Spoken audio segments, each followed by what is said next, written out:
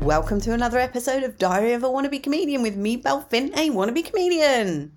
I have some creative news actually. I did Logan Murray's course on Saturday and we did an exercise where you introduce the next person, but you say this person can't come for whatever reason, make up a silly reason. And then you say, but we've got a stand-in, and then you have to make up something they can do.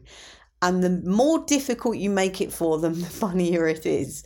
So, someone who, I picked, the one I picked was they are an expert in the Chinese-German trade deal, and they deliver it in the style of Carry On, with a little bit of beatbox thrown in for good measure. So that was kind of what I did for somebody. Anyway, the one I got was, I can't remember exactly what she called me, but it was, I think it might have been Dr. Flamingo, but it was something Flamingo. Let's say Dr. Flamingo, the naughty magician. That's who I was. I wasn't very good, I'll be honest, because all the kitchen stuff is playing on my mind. But what I did do is I got on stage and I did the Flamingo. The ladies in my family will know what this means, because I realised that I haven't done this for years. Essentially, whenever I stood at the kitchen, say doing the washing up or something like that, I would stand on one leg with the other leg resting on my kneecap, just like a flamingo. And I was able to just do it. I was like blown away. I don't know why I did it. Just provoked a memory, and there I was, and it's like, my goodness, I haven't done that for years. So that is testament to my knee surgeon, I think. Has to be, doesn't it? A little bit with me, because I was very good with my exercises when I had my knee replaced, but I was very chuffed to be able to do that. But while we're on the subject of magicians, it's quite pertinent actually. I came across an article that I thought I would tell you about. Very interesting. So let me just read you the opening paragraph. I'll read you a few paragraphs, but this is the opening one. We've all probably heard stories about creative individuals who are brilliant in their field, but otherwise haunted by deep inner torment. The late comedian Robin Williams and the iconic painter Vincent van Gogh are probably among the most recognisable examples. But is creativity always associated with higher levels of psychopathology? Well, new research has found one profession that seems to buck the trend. Magicians. Then it goes on to say, the connection between mental health and creativity have fascinated researchers for decades. Previous studies have shown that members of creative groups such as comedians, artists and scientists often score high on psychotic traits than the norm.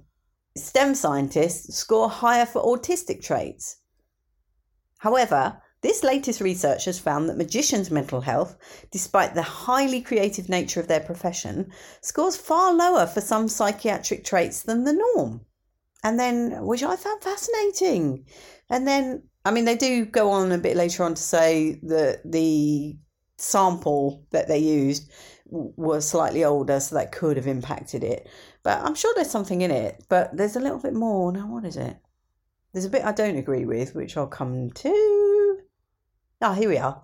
The authors of the report, the authors also added that magicians scored low on impulsive nonconformity, a trait that is associated with antisocial behaviour and lower self-control. These traits are valuable for many creative groups, such as writers, poets and comedians, whose creative acts are often edgy and challenge the conventional wisdom. And then the final bit that I wanted to read you, which I don't agree with, is, here we are. The relatively low scores for members of this profession, i.e. we're talking about magicians now, could be beneficial for their work, as a tendency towards psychotic and autistic traits could be counterproductive for their performances and technical skill. Magicians are unusual among creative groups in that they often create and perform their work, whereas other creatives tend to do one or the other. Tosh, complete tosh. I'm afraid comedians have to do the whole lot. They literally do the writing, the editing, the performing, the direction, the wardrobe, everything. Comedians do the lot. So I don't really agree with that bit of the article. But isn't that interesting? Don't you think that's interesting? I'm not really surprised that there's high levels of mental health issues, shall we say, amongst comedians.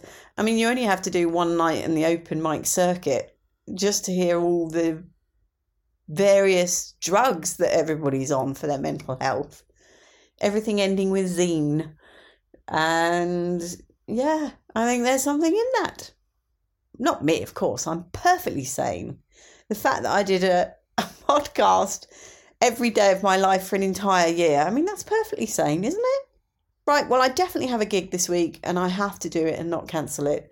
So tune in on Thursday to find out how I get on. Much love and gratitude.